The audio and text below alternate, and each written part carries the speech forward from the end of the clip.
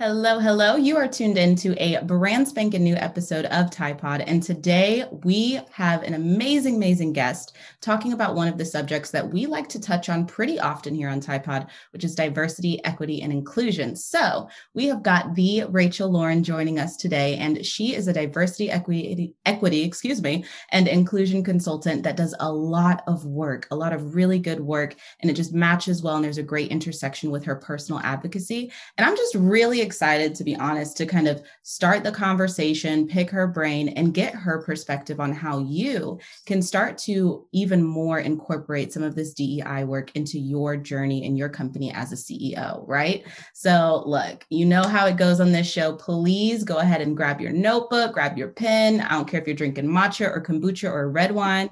I don't care what's going on your side of the world. Let's just go ahead and dive in.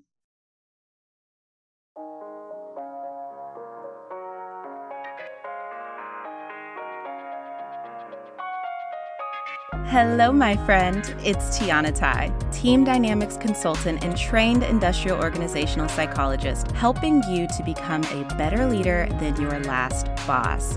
And right now, you are tuning into the go-to podcast for entrepreneurs building and leading teams. Hiring, onboarding, management, or maybe you just want some general advice about building your business. Well, let me assure you, you are in the right place. So go ahead, crack open a fresh notebook because you are listening to Tide Pod.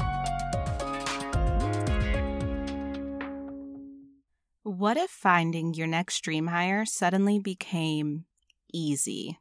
Dare I say it, it is 110% possible. Enter my baby, Dream Hire Bootcamp. Dream Hire Bootcamp is your advanced hiring method to help you choose the right person for the right job, even if you've been burned by a bad hire before. This program was designed because you deserve to hire someone who gets it, you and your business. Your company has officially outgrown your days of winging it, of showing up to those interviews without interview questions prepared, of not following a systematic, tried and true, research-backed process. No. Now is the time to utilize a strategic hiring method and build your dream team once and for all. All you have to do is go to tianatai.com/DHB and you can get started today. So Rachel, thank you so much for being here. Honestly, I'm going to pass everything over to you. You take the stage. Tell us all about you, because from my knowledge, I don't think most of the people that are in the Tide Pod community are in your network. So I think this is going to be a really great introduction. Awesome. Well, first of all, thank you for having me. Honored to be here. As you mentioned, my name is Rachel Lauren. I am a Black life advocate and activist. I am a foster to adopt mother. I've adopted 3 children, and therefore I'm an advocate in that space as well. Diversity, equity, and inclusion professional. I am the head of DEI for a tech company here in Austin. The name of that company is Favor Delivery. Think of it like Uber Eats, owned by the largest employer of Texas, which is HEB. And then I'm one of 3 women who own the firm Diversified that you see right there on my screen. And we are consultants for various organizations, tend to be called on a lot by nonprofits. One of our most notable clients is Dream Corps, Van Jones organization. And so we go in and we work on programs, policies, training, leadership coaching, all kinds of things to really embed DEI into the culture. Ooh, I love it. And I know that your primary client happens to be nonprofits. So that's really interesting. I'm curious then, ma'am, what actually got you into this work in the first place? I find it really interesting that you do a lot of work in the tech space and with nonprofits and whatnot. So what has that journey kind of been like for you? So I think what it comes down to is I've always been someone that wants to be a voice for the voiceless, or for people that may not have the opportunity to stand up for themselves and voice how they feel. And so I think throughout life, I've found so many different ways to do that. It's what led me to foster. It's what led me to adopt. And I'm always I have my hands in just different things that related to community. And then you throw that in with being a Black woman in America and being a Black woman in corporate America, and it becomes kind of a who better situation, because honestly, just working in tech, working in corporate America, it presented a lot of opportunities, I felt like, for companies to just be better. And so I didn't realize that when I was raising my hand to assist with like training, and when I was raising my hand to say like, hey, there's something off about this policy, it doesn't seem like it fits everyone, that was essentially DEI work. And so I think throughout my career, I've always done it. I just didn't know what it was formally. And to be honest, a lot of people in DEI don't. This idea that it's been around for 30, 40 years is a myth. It has, but not formally, right? And so that's really how I got into the work. It was just almost like a side desk job for me until it became a real desk job for me. And then, the passion led me to starting the firm.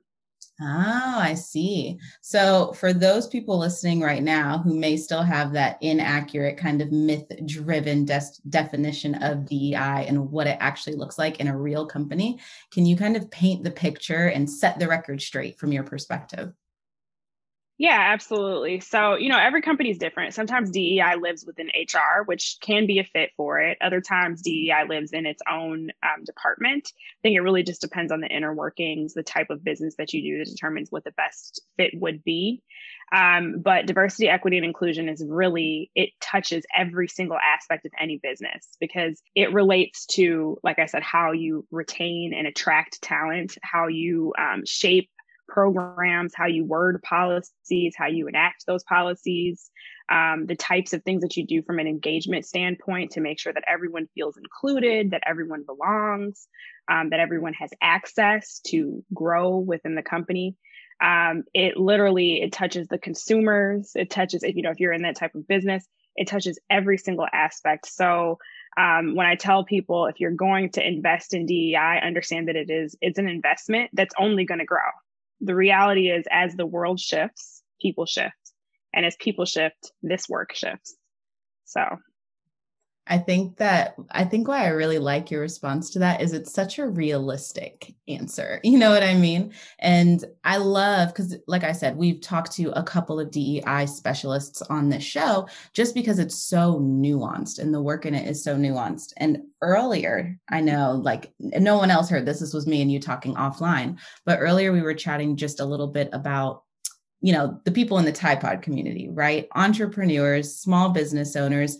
On average, our listeners have, 3 to maybe 10 team members, right? So it's relatively a small company, but I've noticed a lot of ears getting perked and a lot of interest being had in how do I actually start this work from the beginning of my company, right? Like, how do I avoid waiting until, the proverbial S hits the fan or something happens, or I make a misstep, or, somebody in my team gets harmed, or somebody on my team harms somebody else, right? So can you speak to that just a little bit? I'm really curious about your perspective.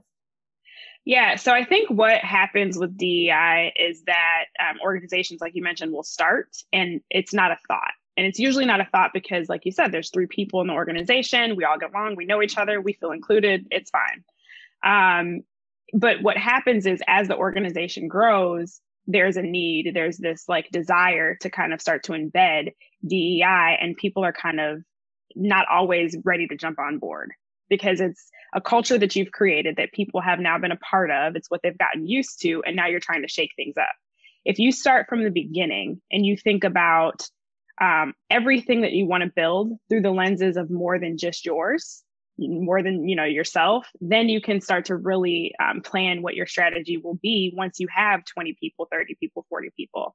So I can use myself as an example. As one of 3 Black women that are the owners of Diversified, it's important for us to have conversations about our blind spots.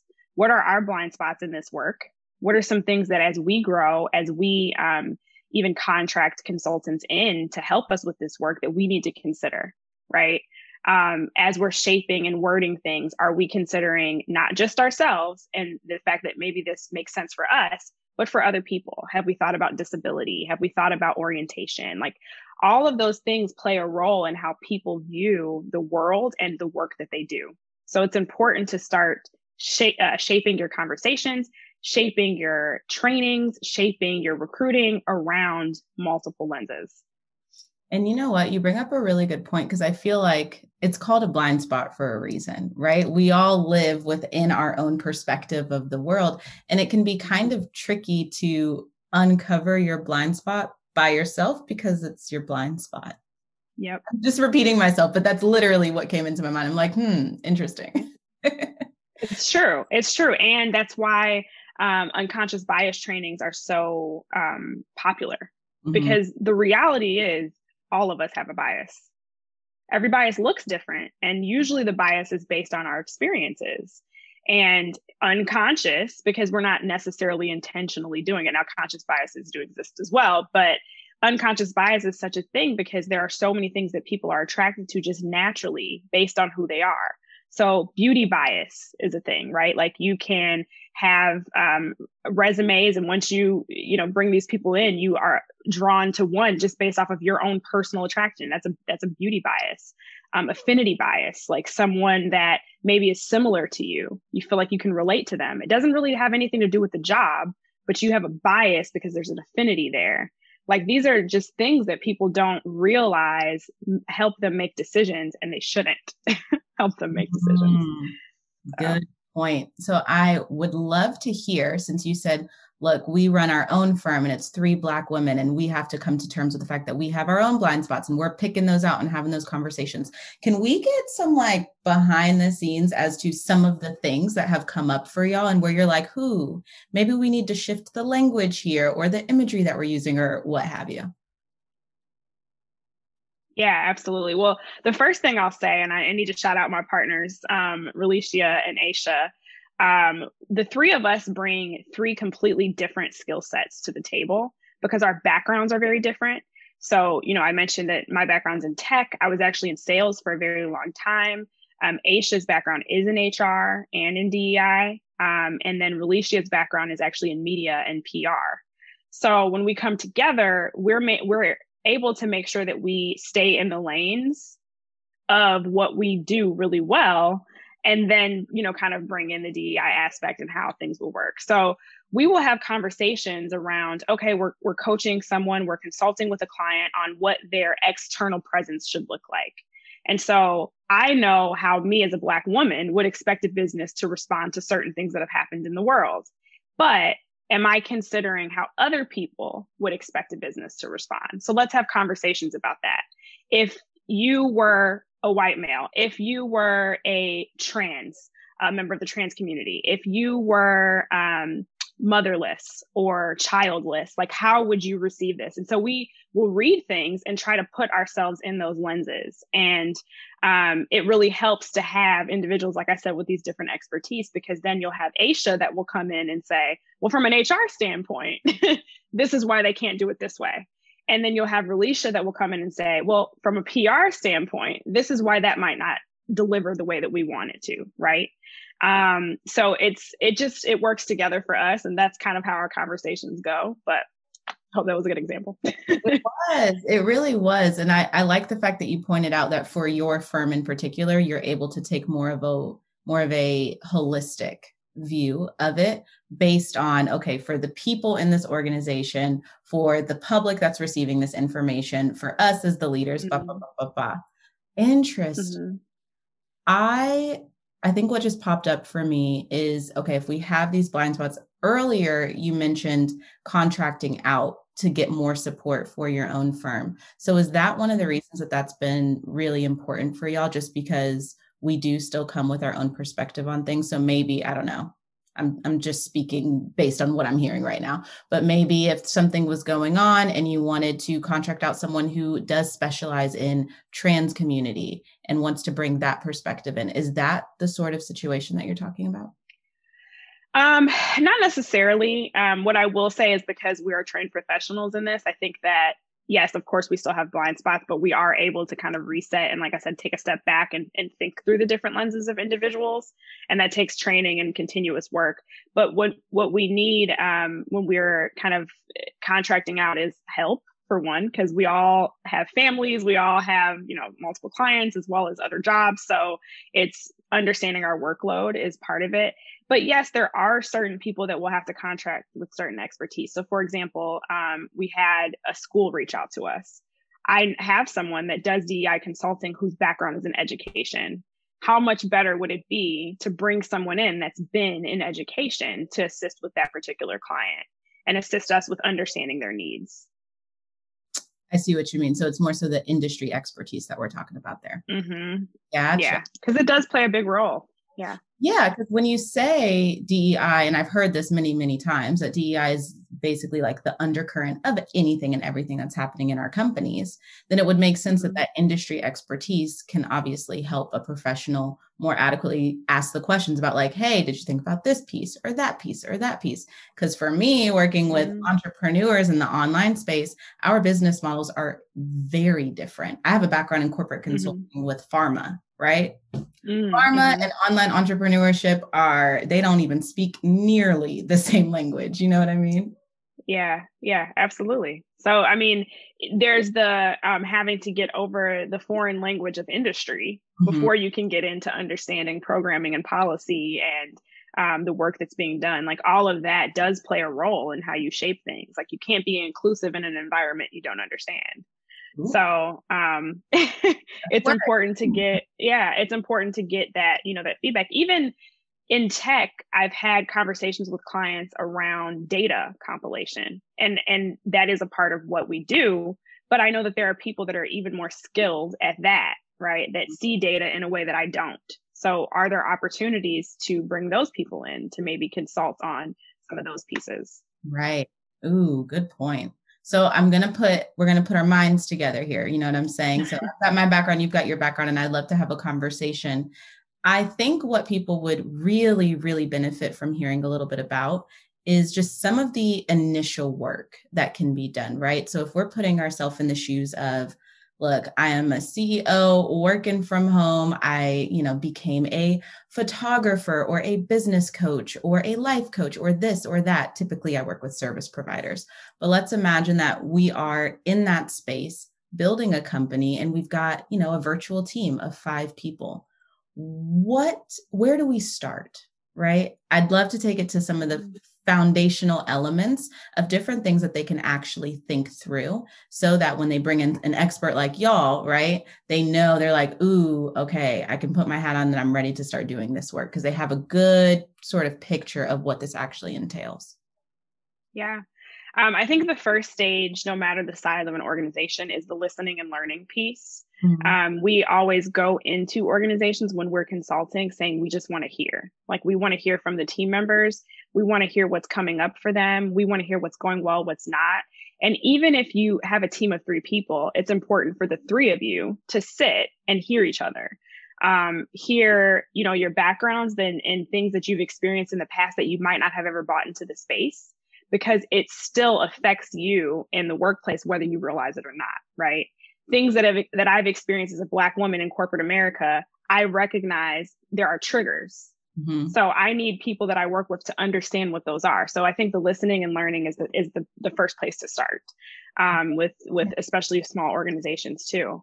I'd love to go ahead. I'd love to jump in and ask a question in response, because I think that right there, that piqued my interest, right? Because a lot of times with DEI work, I got a lot of DEI friends, and like the survey situation, it doesn't hit the same in corporate as it does in a small business because it's no longer anonymous. You know what I mean? So the idea of actually just having a conversation and listening and being heard is really, really appealing, because I think that that's more realistic when you're at this stage in your company. So can we talk a little bit about that? Like, how do we open the conversation? What types of questions are we asking? Like, let's paint the picture.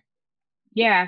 Well, the first thing I'll say is when we actually go into organizations and do what you just mentioned, the survey, our approach is actually a 2-prong approach. So we always have the listening as well as the surveys, because this is diversity, right? This is inclusion. Everyone isn't comfortable in the same setting.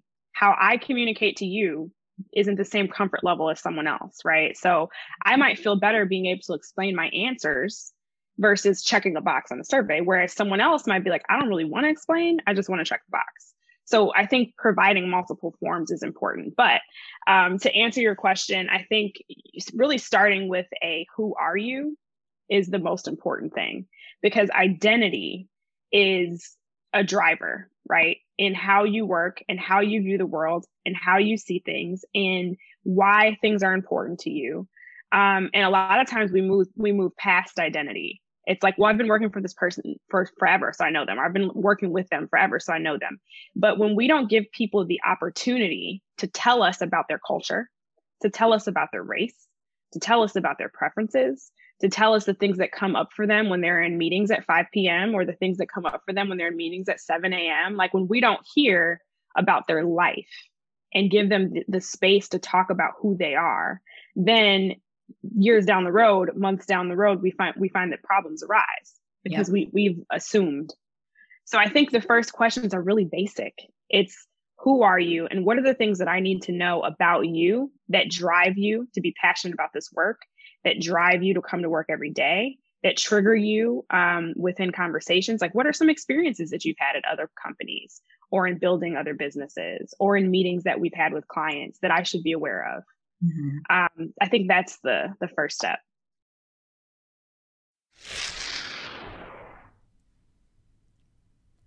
I have to take a moment to thank the sponsor of today's episode, Primally Pure.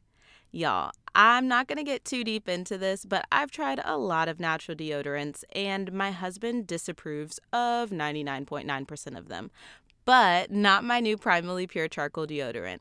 I have been so excited to share this with you because I have been testing it myself for 3 full months before I decided that it was worth sharing. This is absolutely my hands down favorite natural deodorant, and I've tried at least 5 or 6 brands by now. And even better, it can be your new favorite too. You can get your next order for 10% off by using the code Tiana10. That's right, TIANNA10, and you're on your way to your new favorite deodorant. And hopefully your significant other will approve of this one. Have you ever been met with resistance? I think you kind of touched on it just a minute ago when you said that's why we do 2-pronged and we do the surveys as well.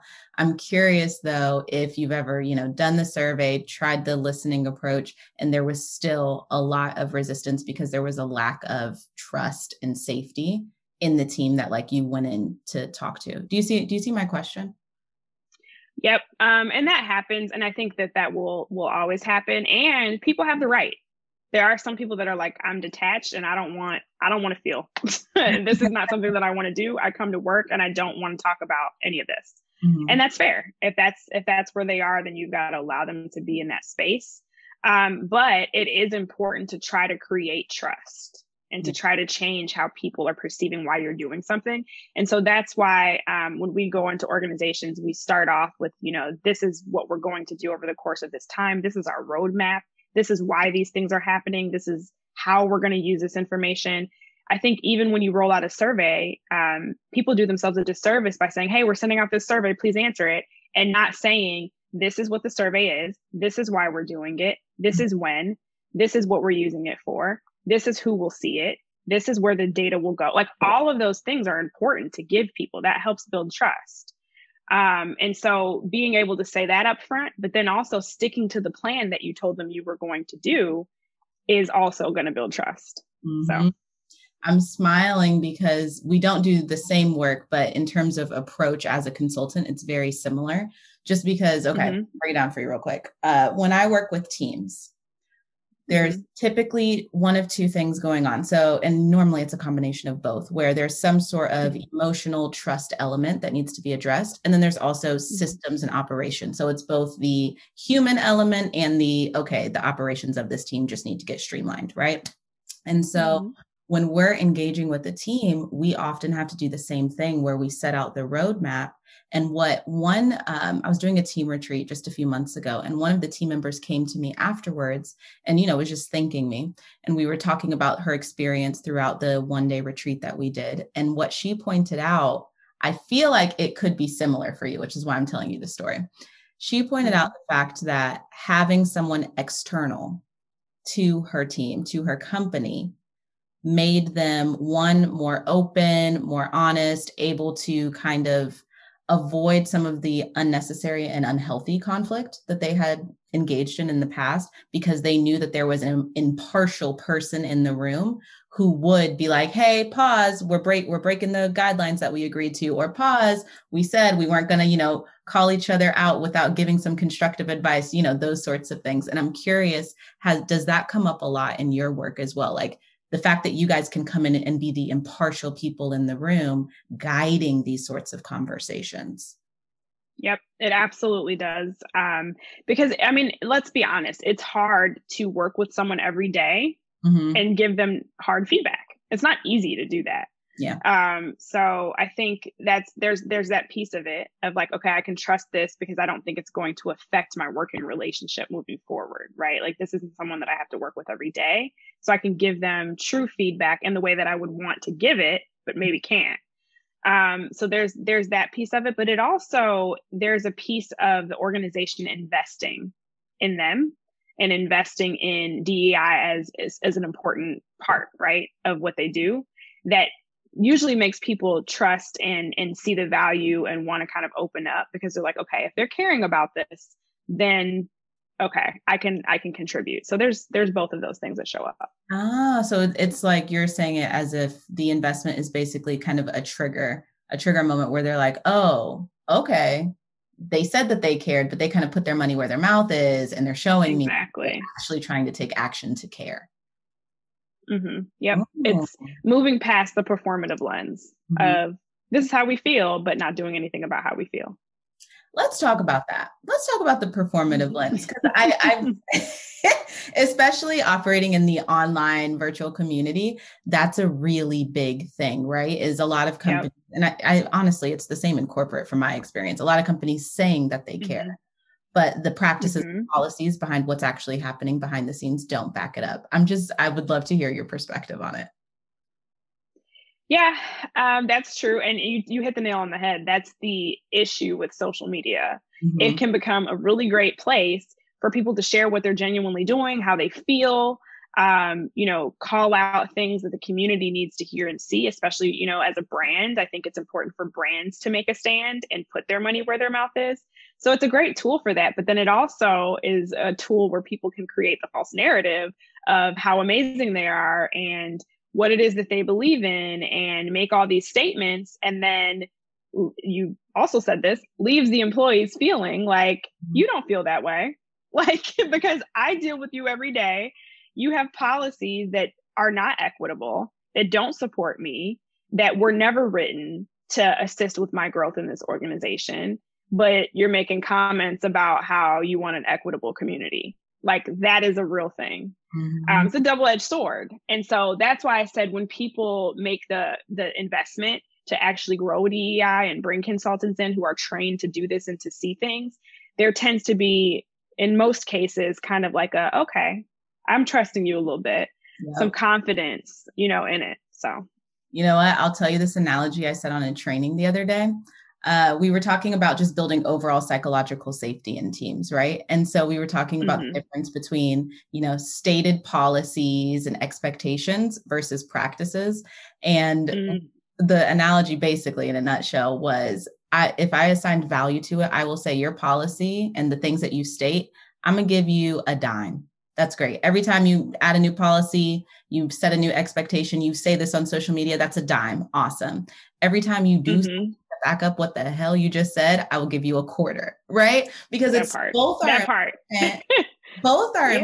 Like it's important to have stated policies and expectations, but what are you doing to show that that's real? That part. I mean, as an organization, your first commitment is your staff.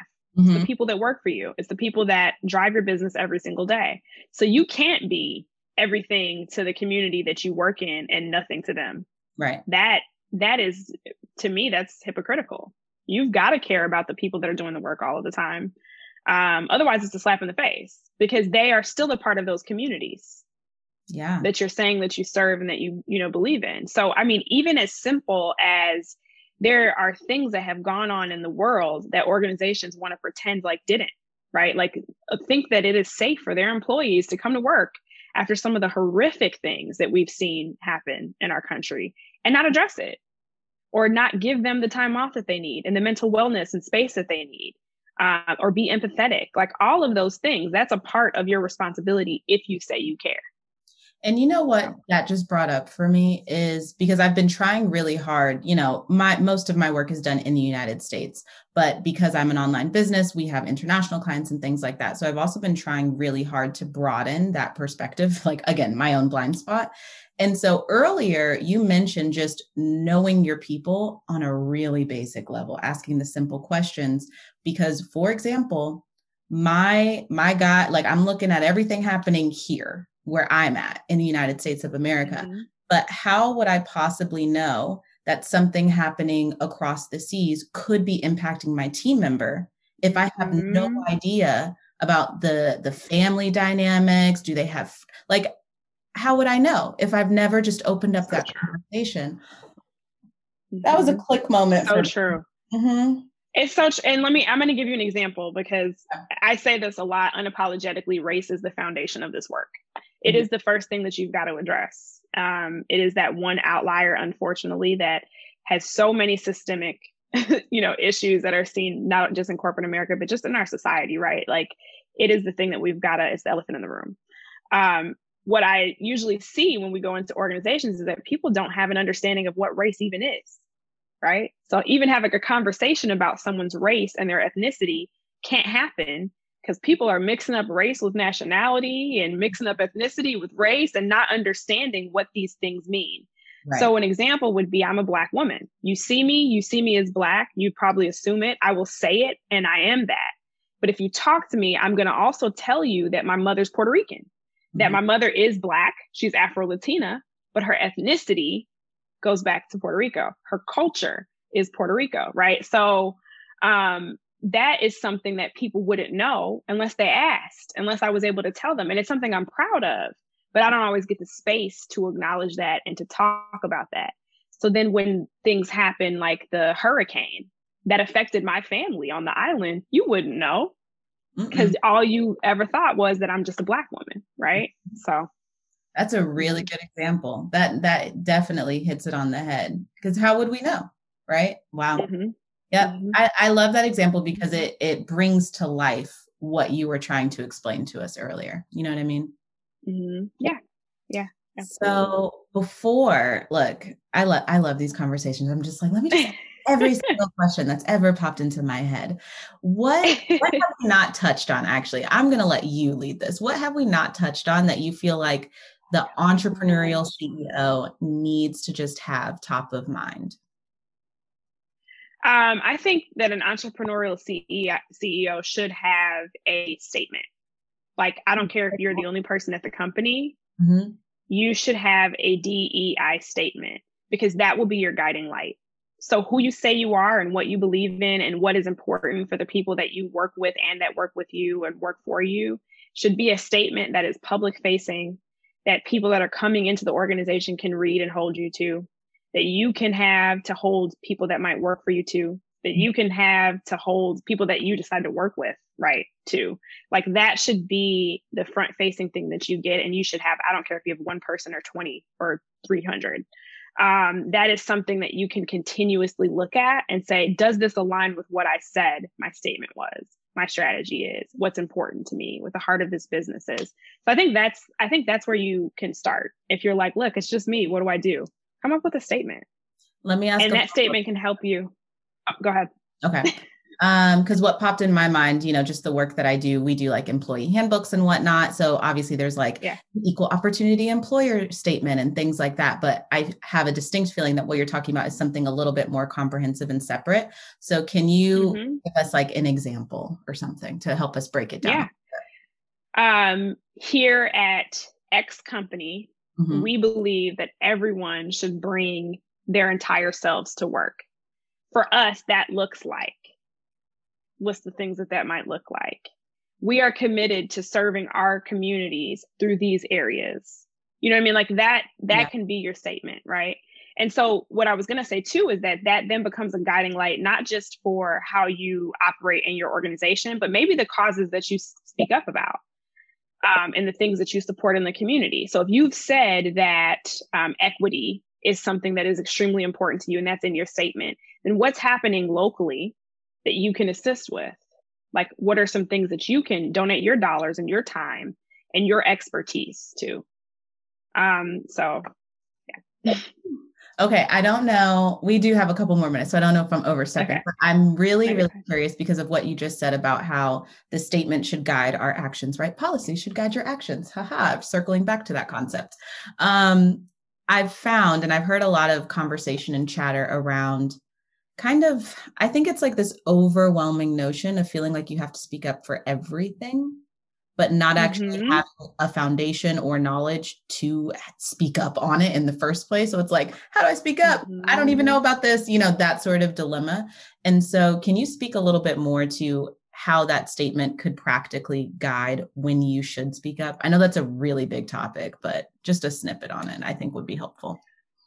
Yeah, I actually just had this conversation with an organization working to figure that exact thing out. What are the things that we will speak out about? And so that doesn't mean that because you've listed these things, that when something happens internally, that like you have employees that you might not speak out publicly about, you're not there for them. Like that should still be a thing. But you have to define, okay, what is it that my business does? And so then what communities does that affect? What are some causes that we can support based on what our business does? What are some positive and negative things that maybe our industry affects, right? In the community, in certain dealings, and how can I help with that? So let's say tech is known for not being diverse. That speaks to equity. So you should be committed to the equity surrounding your organization in the community. How can people get access to your business? How can you change the knowledge of what you do and the jobs that are there for people that might not have grown in an area where they had the opportunity or the access to it, but can still do the job? How can you, do things and be committed in a way that's going to support your business, but support them, right? So like, those are things I think you have to have conversations about what you do, what's important, and then list those things out. And if something arises, then you decide, is this something that falls in that realm? Because you're right, you can't speak about everything unless you're Ben and Jerry's. Then you can speak about everything. They crack me up on their Twitter. And you know what? That's a really, really good point. And by trying to apply it back to my own community, I think a lot of what I have seen and, push back, give me your opinions on it. I think it may be a direct result of the fact that as entrepreneurs, again, we have all of our blind spots, and literally oftentimes for the first few years, we are the only voice in the business, right? Mm-hmm. So at a very fundamental foundational level, honestly, diversity really is the very first one. I remember, especially in the online space, we'll have a lot of conversations around the fact that if you look at some of the top entrepreneurs, just look at their podcast, right? And see who speaks on their podcast. For the majority of the top names in the game, it was people that look just like them. Look at the conferences that we have. All of the speakers were people that look just like them, right? And so I think what I've noticed in this space in particular is just like diversity in itself. Excuse me, that was my dog. Diversity in itself is literally the very first step. I'm curious your thoughts on that. Yeah, so you brought up something that triggered something for me in when a CEO and when it's just them and all they have is what they think and they've been running something on their own. How do you have diverse thought? I often ask people to consider your circle of influence. So who are the first 10 people, if you had a major decision in your life or in your business, who are the people that you would call? And you should think about it. Oftentimes people will list their mom, their siblings, their best friends, who, to your point, usually are just like them or think like them. Your circle of influence, especially when it relates to business, should not be that. You should be strategically finding people that think nothing like you, that look nothing like you, that have backgrounds that are nothing like yours, people that can mentor you, people that might even be not necessarily where you are. So people that are younger, because you'd be surprised, right? Like talking to college students, talking to your children, they have perspectives that we don't have. So mix up those 10 people, make sure that they have different education, different sexual preference, different access. All of that is going to help you think outside of just your own thought process and really weigh in different people when you're just by yourself. Ooh, okay. It's not that what you said is going to make anybody mad.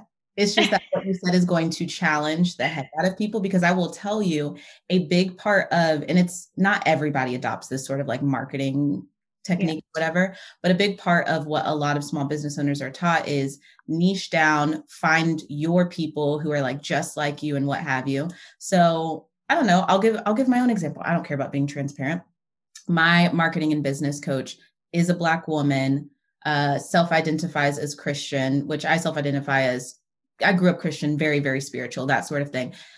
Local to me, like literally the overlap is very, very layered. You know what I mean? But the reason that I smiled is because I was just talking to someone she's basically a mindset coach, right? And I've been telling my husband, with everything I've got going on, I would love to have a mindset coach that would pair well with therapy and the whole shebang, wellness, all that. And so he was asking me who I would want to be my mindset coach. And we were having a conversation. I said, look, there are so many amazing people out there. I was like, I love her perspective on this, but all of them felt really similar to me until someone outside of my network referred somebody to be, I'm not going to reveal the name because I'm not working with her yet, y'all, but they basically referred someone to be on this podcast. So I brought her on, had one of the most incredible conversations I've ever had. She is nothing like me. And immediately following that call, I went back to my husband. I said, when I hire a mindset coach, it's going to be her. And he was like, why? Why are you so sure about this all of a sudden? I said, because she had me doing backflips in my head because every perspective she came with, I was just like, this makes so much sense, but my brain doesn't even work this way. And I consider myself a very intelligent person, but it has nothing to do with my intelligence. It has to do with her perspective and just where she comes from. There's no overlap aside from the fact that she self-identifies as a woman, pretty much the only overlap. And so I feel like that is a perfect example of where I felt this pull. I said, you need somebody, especially for mindset. I was just like, I need somebody who can challenge my mindset, not just make me feel good about all of the things that I'm thinking. Does that make sense? No, it makes total sense. And I want to say that like having a niche, I'm not saying not to have a niche. I'm not saying not to focus on a certain, consumer if that's what your business lends for, right? There are things that I do unapologetically for the Black community, period, right? And so I think that it's important to do that. But when you have this group, this circle of influence, you let them know what your objectives are. Like, this is what I'm doing. And I understand that even in that, how you think about the solution is going to be different than me because we have different backgrounds, right? So you can still be very clear on what it is that you want to do, but be open to the fact that people are going to have different ways of getting to the end point, and that might help you, right? So, yeah, I mean, I know even my own coach, many, and her included, other business owners who do have that very specific niche, whatever it is. Her specific niche is, I think it's faith-based women of color. I'm pretty sure that's how she describes it. But I know for a fact in her circle of influence, it's all types of people. You know what I mean? So I think that that's a really great call out, that we can still serve a particular community, but make sure that we're grounded in the fact that we still have diversity of thought going on when it comes to who do I call for the, come on, come through, Rachel. I love it. Yep. I'm here for it. Well, the other thing too is that a lot of why people are like resistant to it is because, truthfully, if we tell ourselves the honest reason why we're asking for feedback, it's to just confirm what we already made our mind up to do. It's not because we actually want you to tell us what it is that we need to do or give us your thought process. We're going to people that are going to make us feel better about the decision that we're making. Yep. And that's not going in the long run to make your business successful. It's not going to. And you know what you just said, you hear that advice from, I think it's more of like a financial and like goal-oriented perspective all the time, because people say, one, your circle is a direct reflection of you, but two, they say, why are you getting advice from people who are where you are when you should be getting advice from people who are where you want to be from like a financial goal perspective? But it is similar thinking in that regard. Yep.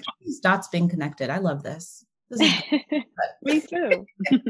Well, any final thoughts, any last words you want to say just to the person whose mind has been exploded based off of this conversation and they're ready to just dig in just a little bit deeper, regardless of where they're at right now? Yeah, I think the biggest thing with this work is I mentioned that it's ever evolving and that it's a journey. So with that in mind, understand that you just have to start somewhere and you can't do it all in one day. The expectations that we have to set when we go into different organizations we consult, it's every time we have to do this, because people get very excited and they want to see change tomorrow. They want to see things shift tomorrow. They want to have it all together in a week, and it just doesn't work that way. So start somewhere, start today, take your time, build steps, have an end goal in sight. And it's okay if that goal continues to move, because again, the world's going to evolve, but just do the work. Show up every day and do the work. Yeah. Amen. That's our mantra around here. It's like, I love you, but it's not a flip switch situation. Do the work. I'll be here for you, cheering you on. Let's go. That part. Oh, well, thank you so much. I absolutely adore this conversation. I would love if you could tell everybody in the Tide Pod community where they can go to connect with you and just like continue the conversation, however. Yeah. So my website is theonlyrachel.com. My consulting firm is diversifiednow.org. On Instagram, I am at theonlyrachel. You can use that handle also on Clubhouse and on Facebook. Amazing. Well, thank you so much. We enjoyed you. Thank you.